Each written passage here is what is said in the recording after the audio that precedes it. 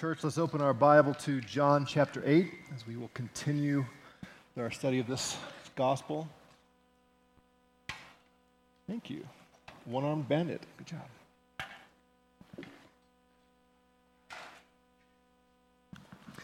morning we're going to look at verses 31 through 38 of John chapter 8. Contains one of the most popular phrases in the entire Bible. I'm sure you'll catch it as we go. John 8, 31 to 38. So Jesus was saying to those Jews who had believed him, "If you continue in my word, you are truly disciples of mine, and you will know the truth, and the truth will make you free."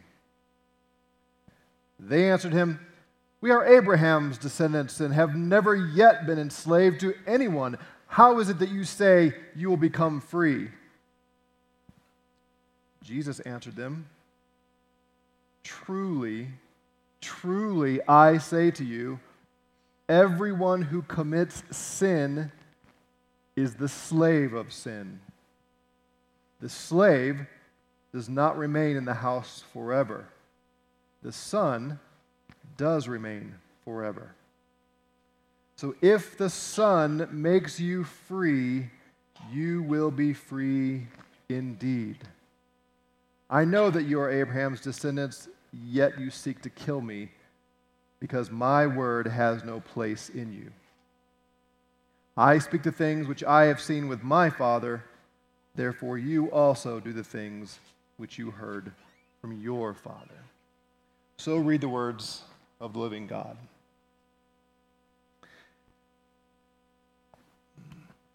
So a few months ago, I was traveling back with my family from St. Louis, and as we were driving across western Missouri and Kansas and eastern Colorado, which are all basically the same thing, I was thankful to have something to pass the time. There was a man in the South who had found Cross to Crown Ministries, and he contacted me and said, "Hey, I'm preparing for a debate. Would you be willing to spend some time talking to me, and I'd like to hear your perspective on this as I prepare for this theological debate?" And I said, "Sure." So we had an hour and a half or so driving across no man's land, and it was wonderful to talk with him, and I got to play sort of the devil's advocate in a sense, and try to sharpen him for this debate. And then I got to listen to the debate and see, oh, that's not what I told him to say. Oh, he should have said that differently. Oh, that was good. Yeah, exactly what I told him to say. That was great. And it was fun to listen to this. If you've ever listened to a really well-orchestrated debate, they can be very enlightening. They can be educational. They can be wonderful. I'm not talking about the political debates, where nothing is actually being done and the sides are not represented fairly. I'm talking about a well-orchestrated discussion where one person holds one view and another person holds another view, and they go back and forth, and you get a chance to hear the different sides. You get to hear some of the biases, some of the assumptions that people are making, some of the assumptions you're making. You find yourself being confronted with issues, and since you're not in the debate itself, a lot of times you listen a little bit more with an open mind, even to the opposing argument, because there's no emotional attachment at the moment. You're just learning to understand. So I find it very interesting. I like to listen to debates when they are well done.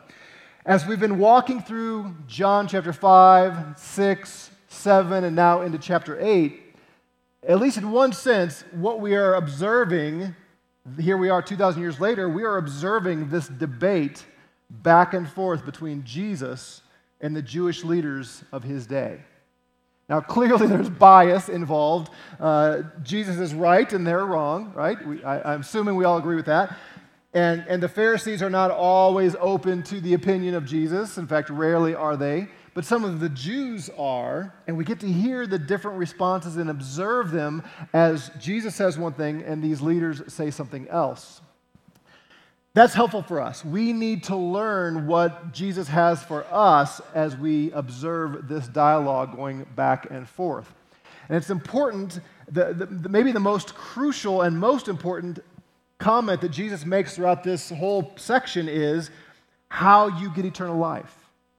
I shouldn't say maybe. It is the most important thing that Jesus teaches through this entire section is how one gets eternal life. Because as we know, we've talked about this over and over again, we're all going to die. The end is coming. And the question is, what happens next? And the scripture says we will be raised to judgment and either face eternal death or eternal life. And Jesus has said multiple times through this interaction with the Pharisees, if you believe in me, you will have eternal life. You will live forever in a wonderful setting. Paradise, we call it, heaven. And as Jesus says this, we see and observe many people believing. They say, yep, I want that. I'm with you, Jesus. And then Jesus says another hard thing, like, if you're going to have eternal life, you have to eat my flesh and drink my blood. And they say, not just you, but that's really hard. No thanks. And they walk away. Remember that? We saw that a couple chapters ago. They heard Jesus say, you have to consume me. It's all about me. To believe in me and follow me, love me. Eat me, not in a literal sense, but consume me. And some of them said, we don't want that. He said, well, you couldn't come to me unless the Father drew you to me. And they said, we don't want that either. We don't want anything to do with you. Jesus turned to the 12 and said, are you guys going to leave also? And they said, where can we go? Because you're the only one that has the words of eternal life. So Jesus would do something, or he'd heal, or do some miracle, and some would follow and say, yep, we're on your team. And then he would say something hard, and they'd walk away. We see this back and forth and back and forth. It's crucial, as we look at this text, as we listen to this debate, it is crucial for us to be able to answer the question, who are those who truly believe? If eternal life is contingent on believing in him, who does that? What does that really mean? Jesus said, if you notice in the verse 31, he's speaking to those who just professed belief. They believed in Jesus, said, yep, we're on your team, we're going to follow you, we want what you're selling here. And they believed, and Jesus said to those Jews who believed, he says, if you continue in my word, you are truly the disciples of mine. How do we know who truly are believers in Jesus? If you look at the surveys of America, depending on which survey you look at, some would say 40%, some would say 50%, some would say 60%. I've even seen surveys that say up to 90% of Americans claim to be Christians. Certainly that high of a number of people say they believe in God of some sort. But all these different polls, surveys are taken, and people say, yep, we're Christians. And if you go and travel around the world, all over the world, they would say America is a Christian nation. Okay, so we have millions of people who say, we're on Jesus' team, we believe. How do we know? How do they know? How do you and I know? How do we know that our following Christ is real? We don't like this question very much, do we? We don't like this question. For some, you were taught that the moment you said the words, you went forward to the service, or you were baptized, or some expression, some profession of faith, you're in once and done, and it doesn't matter what you do after that, you're in. Some of us were taught that. Some of us hear this kind of question, and we don't like it because just the weight of guilt weighs us down.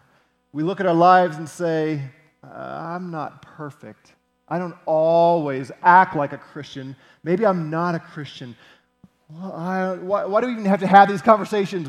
Can you give my soul some rest? I'm plagued by my failure. Neither of those is a good place to be. Neither of those are biblical.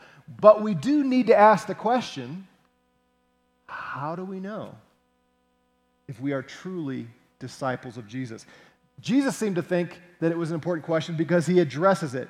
You will know. You are truly my disciples if, he says. By just saying that you are truly my disciples, implies there are some who are not truly his disciples.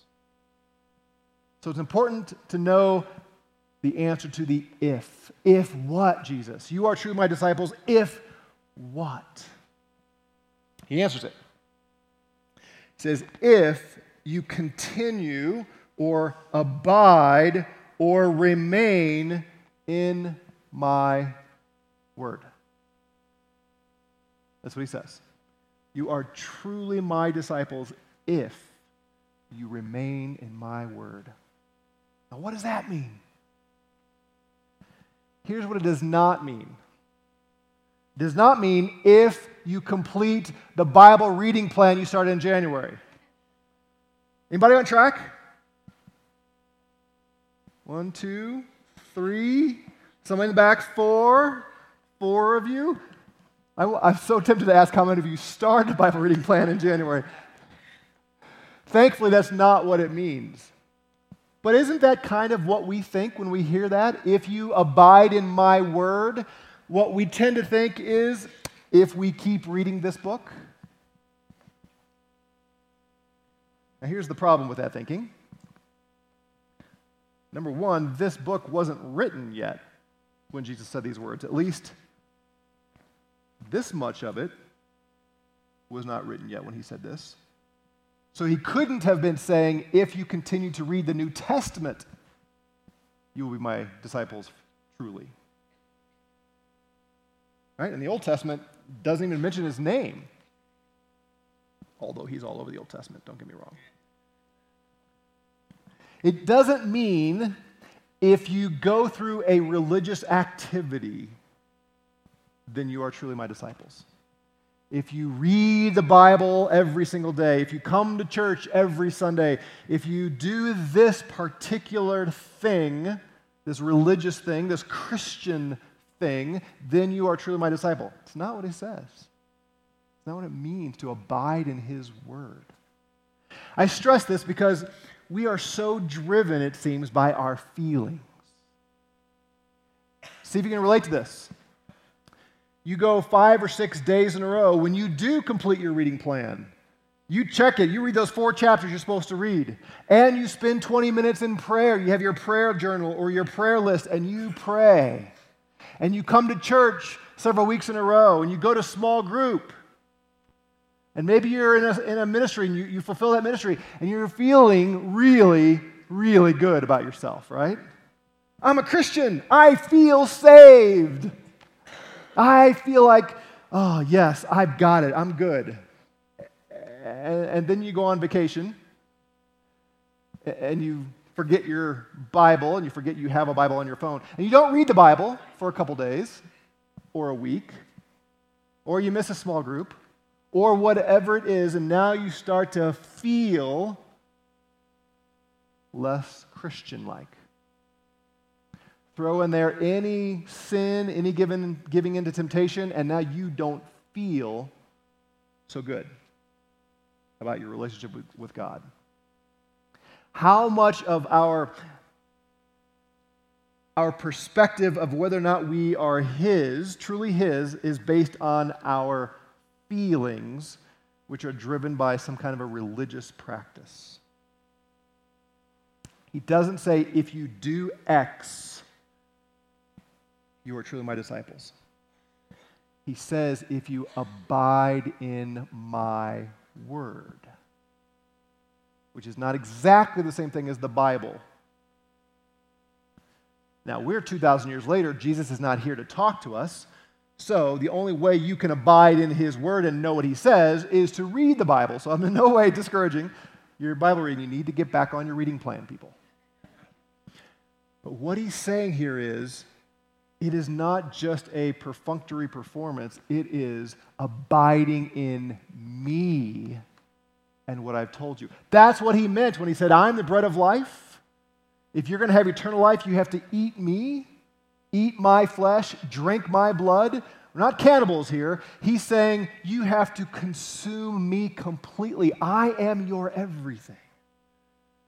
You live to please me, to walk with me, to love me, to know me. There are plenty of people who read the Bible who don't abide in his word. What's his word? It's what he says about himself.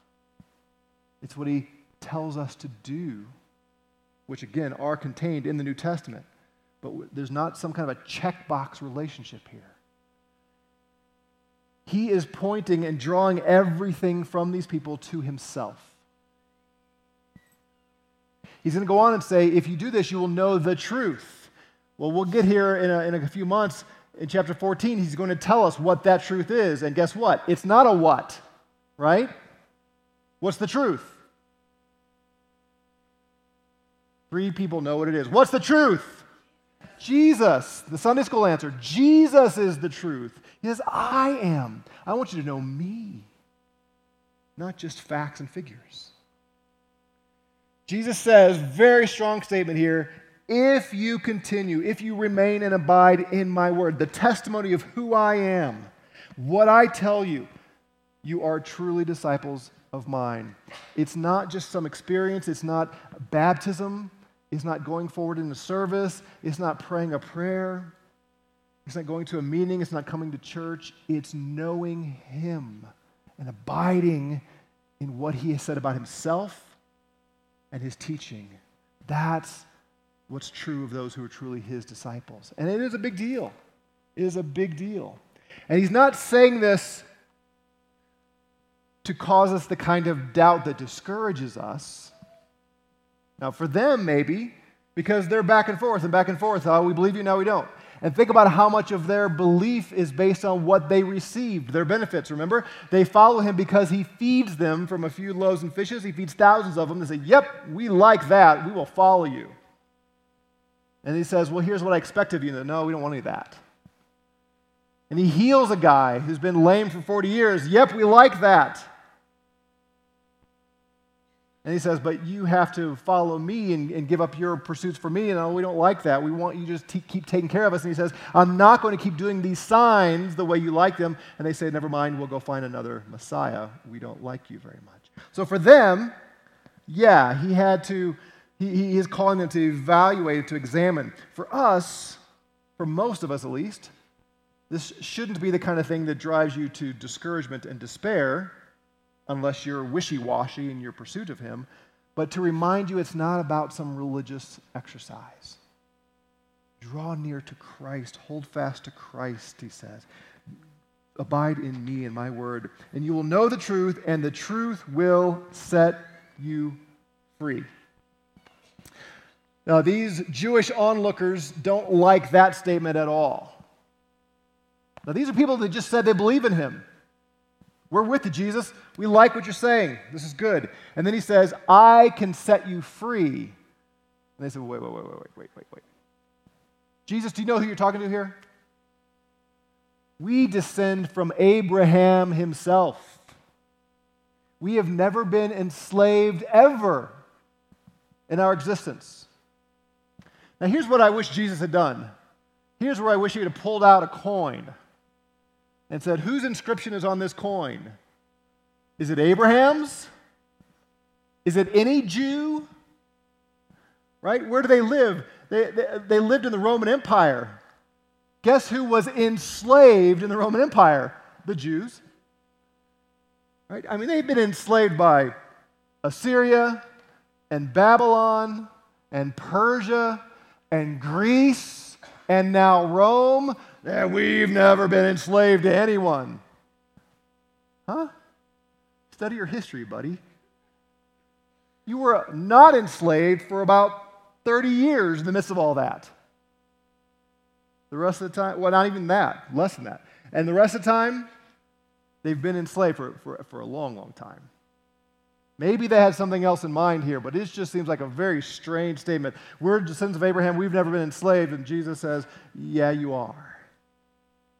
Jesus isn't talking about the Romans. He says, you have another master. In fact, everyone, he says, who commits sin has another master. Everyone who commits sin is a slave of sin. Now, in English, we have this word commit, and if you take that at face value, there should be 100% of the people in this room who are getting a little uneasy right now. It's a pretty strong word, right? Anybody who commits sin is a slave to sin. I would assume that if I asked this room full of people if any of you have committed sin in the last week, 100% of the hands would go up. I hope that's the case. Well, I mean, that's a weird thing to say. You know what I mean, though. Now, the word itself, it says whoever does sin, and the way it is expressed in the Greek structure here, it's an ongoing kind of thing. That's good news. He's not saying that anybody, if you happen to have committed sin yesterday, that you're a slave to sin. But if this is ongoing, if this is what you do on a regular basis, he says you're a slave to sin. You have a master. It's the same thing that Paul says.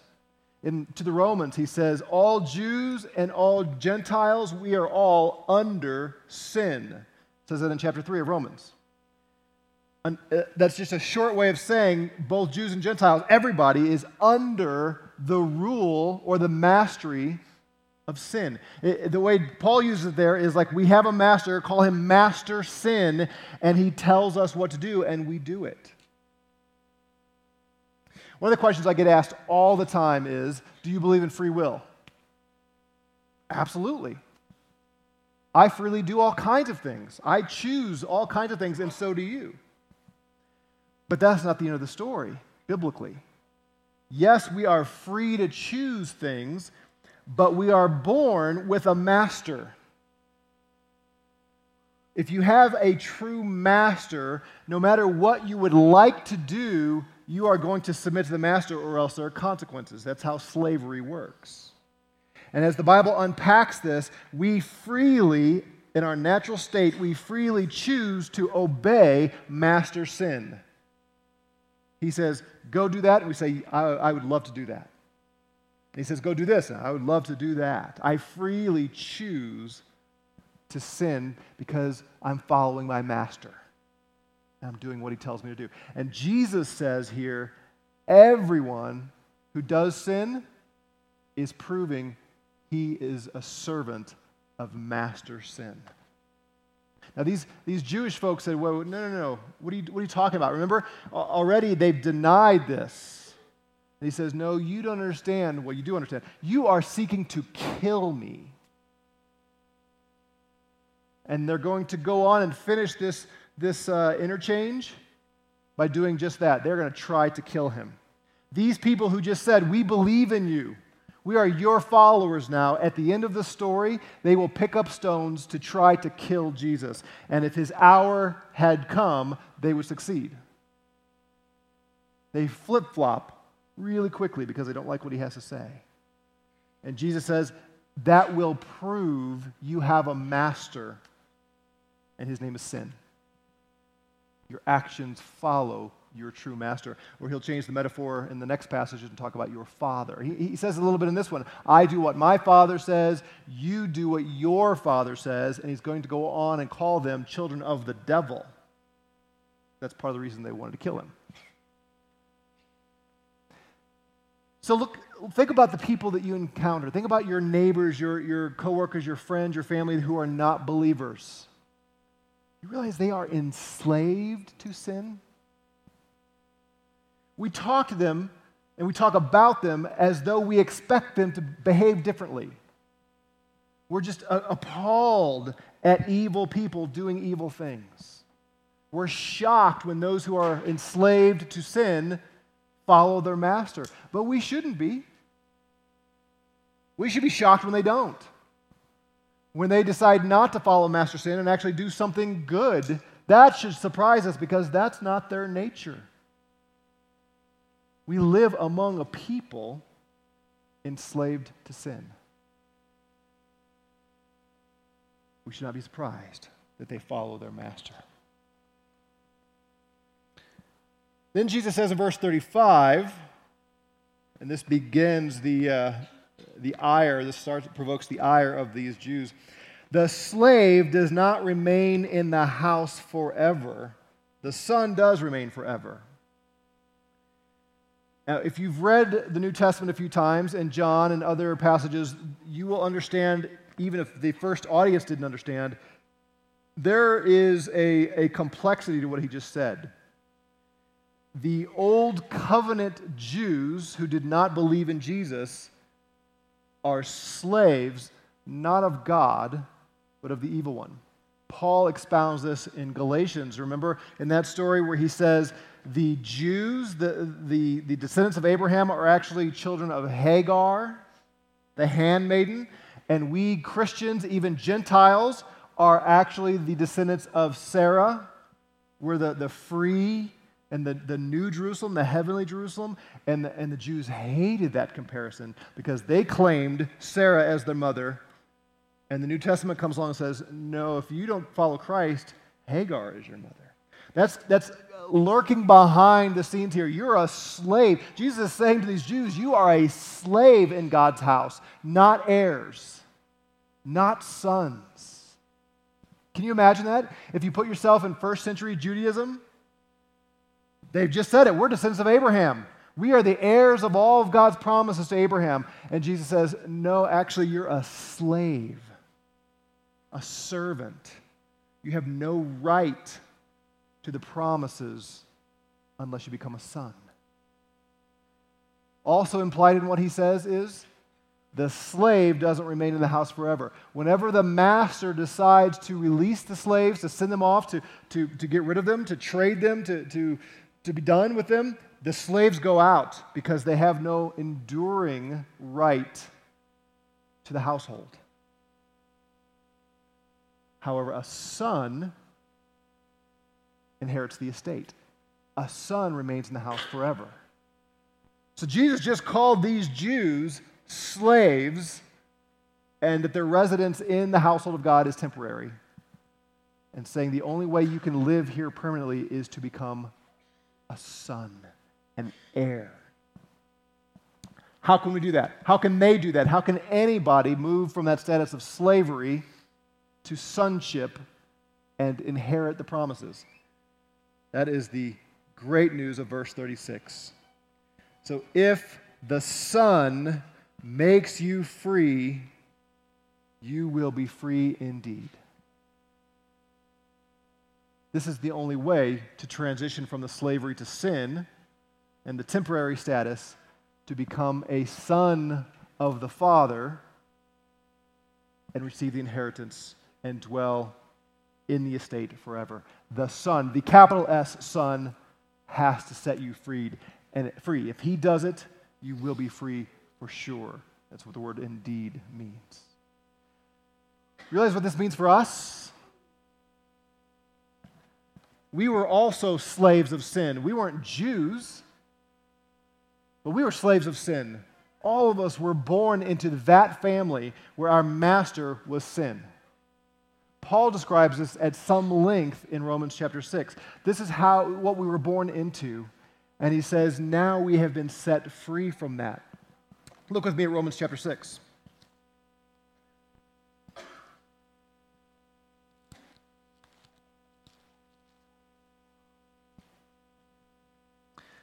Chapter 6, verse 1, what shall we say then? Are we to continue in sin so that grace may increase? He's just made a big deal about how the gospel, how Jesus' coming was magnified. His grace was magnified because of sin.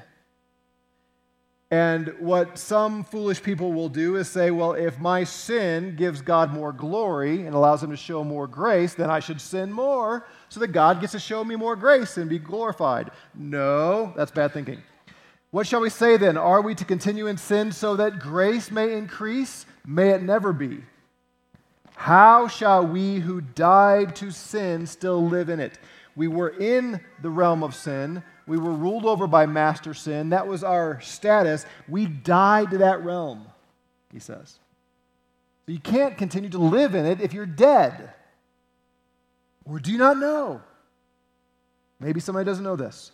Do you not know that all of us who have been baptized into Christ Jesus have been baptized into His death? Jesus' death on the cross was a physical death. When we put our trust in Him, we spiritually join his physical death and we die spiritually. Verse 4, therefore we have been buried with him through baptism into death, so that as Christ was raised from the dead through the glory of the Father, so we too might walk in newness of life. Jesus' physical resurrection, his coming out of the tomb quite literally, since we're joined to him, our spiritual resurrection occurs then as well. We are new creatures. Those of you who were in the Sunday seminar this morning, we talked about this. That's the time that we receive that new birth, that new heart that Ezekiel prophesied about. We're made new in Christ. Verse 5, for if we have become united with him in the likeness of his death, certainly we shall also in the likeness of his resurrection, knowing this, that our old man was crucified with him, we died with him, in order that our body of sin might be done away with, that body that was enslaved to sin, so that we would no longer be slaves to sin, for he who has died is freed from sin. You see, Paul here is just borrowing the same language from Jesus. He's saying when you put your faith in Christ and died with him, you rose again, and now you are freed from slavery to sin. Do you believe that? Thanks, Barb. Somebody believes it.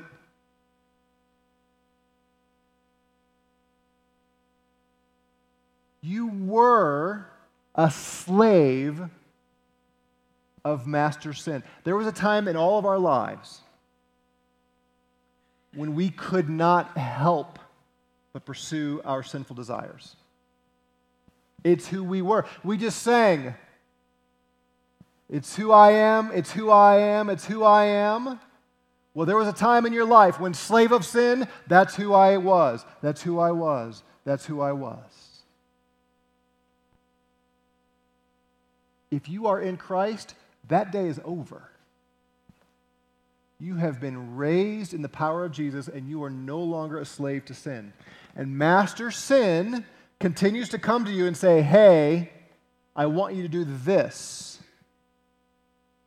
I want you to lust this way. I want you to be greedy this way. I want you to say these harsh things. I want you to resist authority. I want you to whatever it is. And he comes and says, hey, you belong to me. I want you to do this. And Jesus says, no, you don't. You don't belong to master sin anymore. You're my slave. I'm your king. I'm your Lord, Jesus says, and you no longer need to submit to master sin. Do you know who wants to tell you and convince you that you're a slave to sin? The master himself, Satan. He wants you to be convinced you can't help it. He wants you to rationalize your sin, justify your sin, be completely swept up in your sinful temptations. He wants you to be discouraged, defeated, disappointed in yourself, constantly thinking, I'm just a poor sinner saved by grace. There's nothing I can do until I get to heaven. I'm going to keep doing this over and over and over again. Those are all lies from the pit of hell. If you are in Christ, you have been freed from slavery to sin. There is no temptation that you cannot overcome, not a single one. Paul's going to go on and say, present your bodies not to slaves of sin, but to slaves of righteousness, because righteousness is now our master. Chapter 8, he says this, verse 12, so then, brethren, we are under obligation not to the flesh, to live according to the flesh, for if you are living according to the flesh, you must die. But if by the Spirit you are putting to death the deeds of the body, you will live. For all who are being led of the Spirit, these are sons of God. Now, I'm going to make a point that I made all through the Galatians study, but it's worth repeating. He does not say sons and daughters of God. That's important. We should not use inclusive language here. In that culture, daughters did not inherit the estate. Only sons did. My sisters in Christ here, if you are in Christ, you are a son of God. You have been elevated to full heir status. This is what Paul means when he says there's not male and female. Not that there isn't actually differences in the sexes, of course there is. But before God in the inheritance, we are all together on the same plane, the same level. That's why I talk to husbands all the time. I read in 1 Peter 3, and Peter there says very clearly, live with your wife according to knowledge, and don't treat her as inferior. She's a co-heir of grace with you. We're all together sons of God if we are being led by God's Spirit. Sons of God are not enslaved to sin. Is Jesus enslaved to sin? No. And neither are his adopted brothers. So I ask you again, is there any temptation that you cannot overcome? Say it louder. No. There is no temptation. You are not enslaved to those desires. They are there, and the enemy knows how to exploit them, and he wants to, but every time you give in, it's because you have forgotten who you are.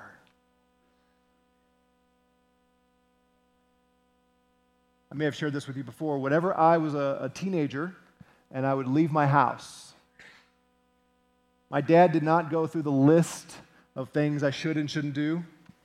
He just said one thing: remember who you are. And he didn't have to explain it. I knew he meant two things by that. Number one, he meant you're a good one. And there are things that good ones do, and there are things good ones don't do. Do not disappoint me. Or else. There was always an implied or else. But secondly, and more importantly, what he is saying was, remember you're a child of God. You represent Jesus in this world. Don't forget that. And don't behave in such a way that you will bring shame and reproach upon the name of Christ. That's who we are. We are his servants. Well, I want to say it in this context. When you walk out these doors this morning, remember who you are. You are not a slave to sin. You are a slave to the Lord Jesus Christ. And he has empowered you and given you everything you need to serve him, to please him, to obey him. If the Son has set you free, you are free indeed. It's who you are.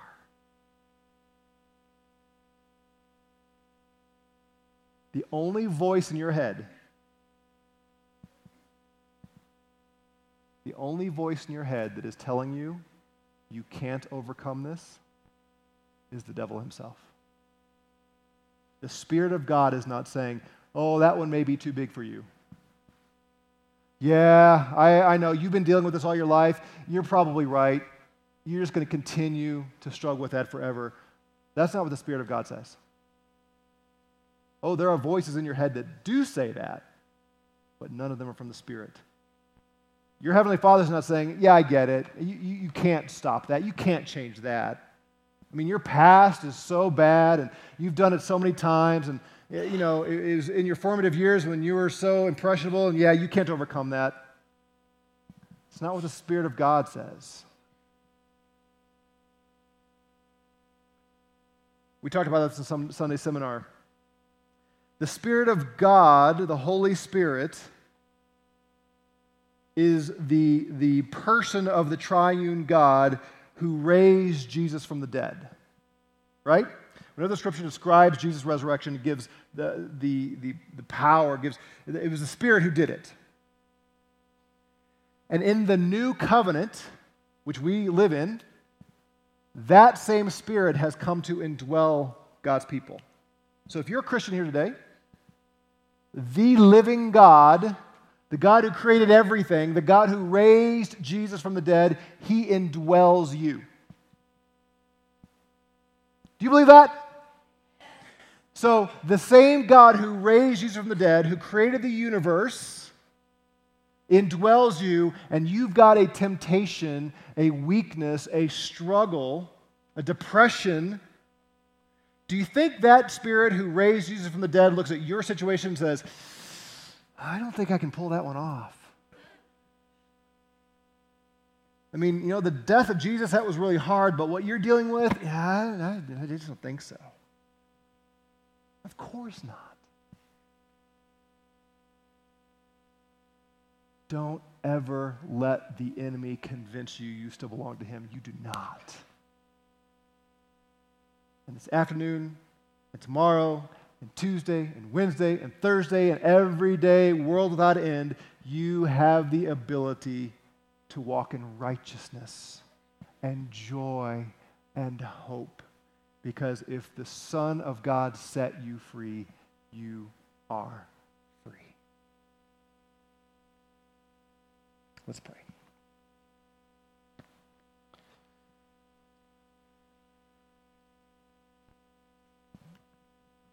Lord Jesus, I will admit there have been seasons in my life when I have forgotten this.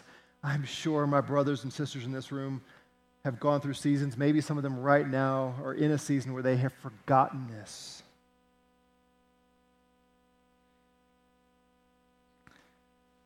Where they've been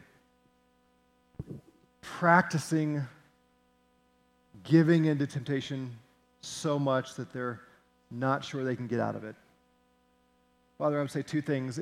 Number one, I would ask two things. Number one, if that's true of anyone in this room, and that ongoing practice of sin is indication that they are not truly your disciple, I pray that you would grant them genuine faith today.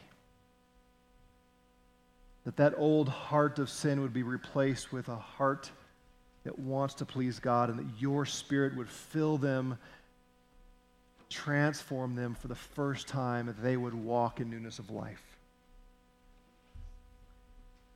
And Father, for any of my brothers and sisters here who have believed the lie of the enemy that they can't change, oh, would you draw their heart and their mind away from that old master. Remind them that he has been defeated. Remind them of the risen Jesus Christ and his Spirit. Enable them to walk in the freedom that is real. Oh Lord, sanctify your church. Make us holy. Make us righteous. Fill us with joy, that we might please you. Amen.